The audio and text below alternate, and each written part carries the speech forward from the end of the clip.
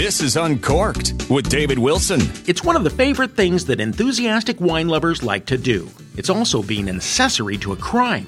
Why you absolutely positively can't volunteer to pick grapes or work in a winery after this.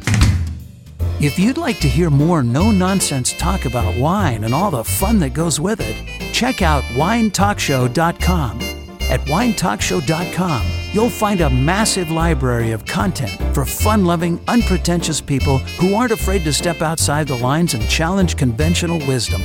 We'll take you places you've never been before. That's a promise. Expand your wine horizons in unimaginable ways at winetalkshow.com. For as long as human beings have been making wine, there's been volunteer labor to help pick the grapes and process them into drinkable libations. These volunteers can consist of wine club members, enthusiasts who want to learn more about the trade, and even relatives of the winery owner who believe that crafting fine wine should be a family affair.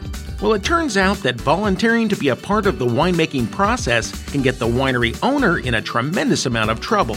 And until recently, most had no idea they were breaking the law. Recent actions by the Labor Board in Northern California have sent shockwaves through the wine industry.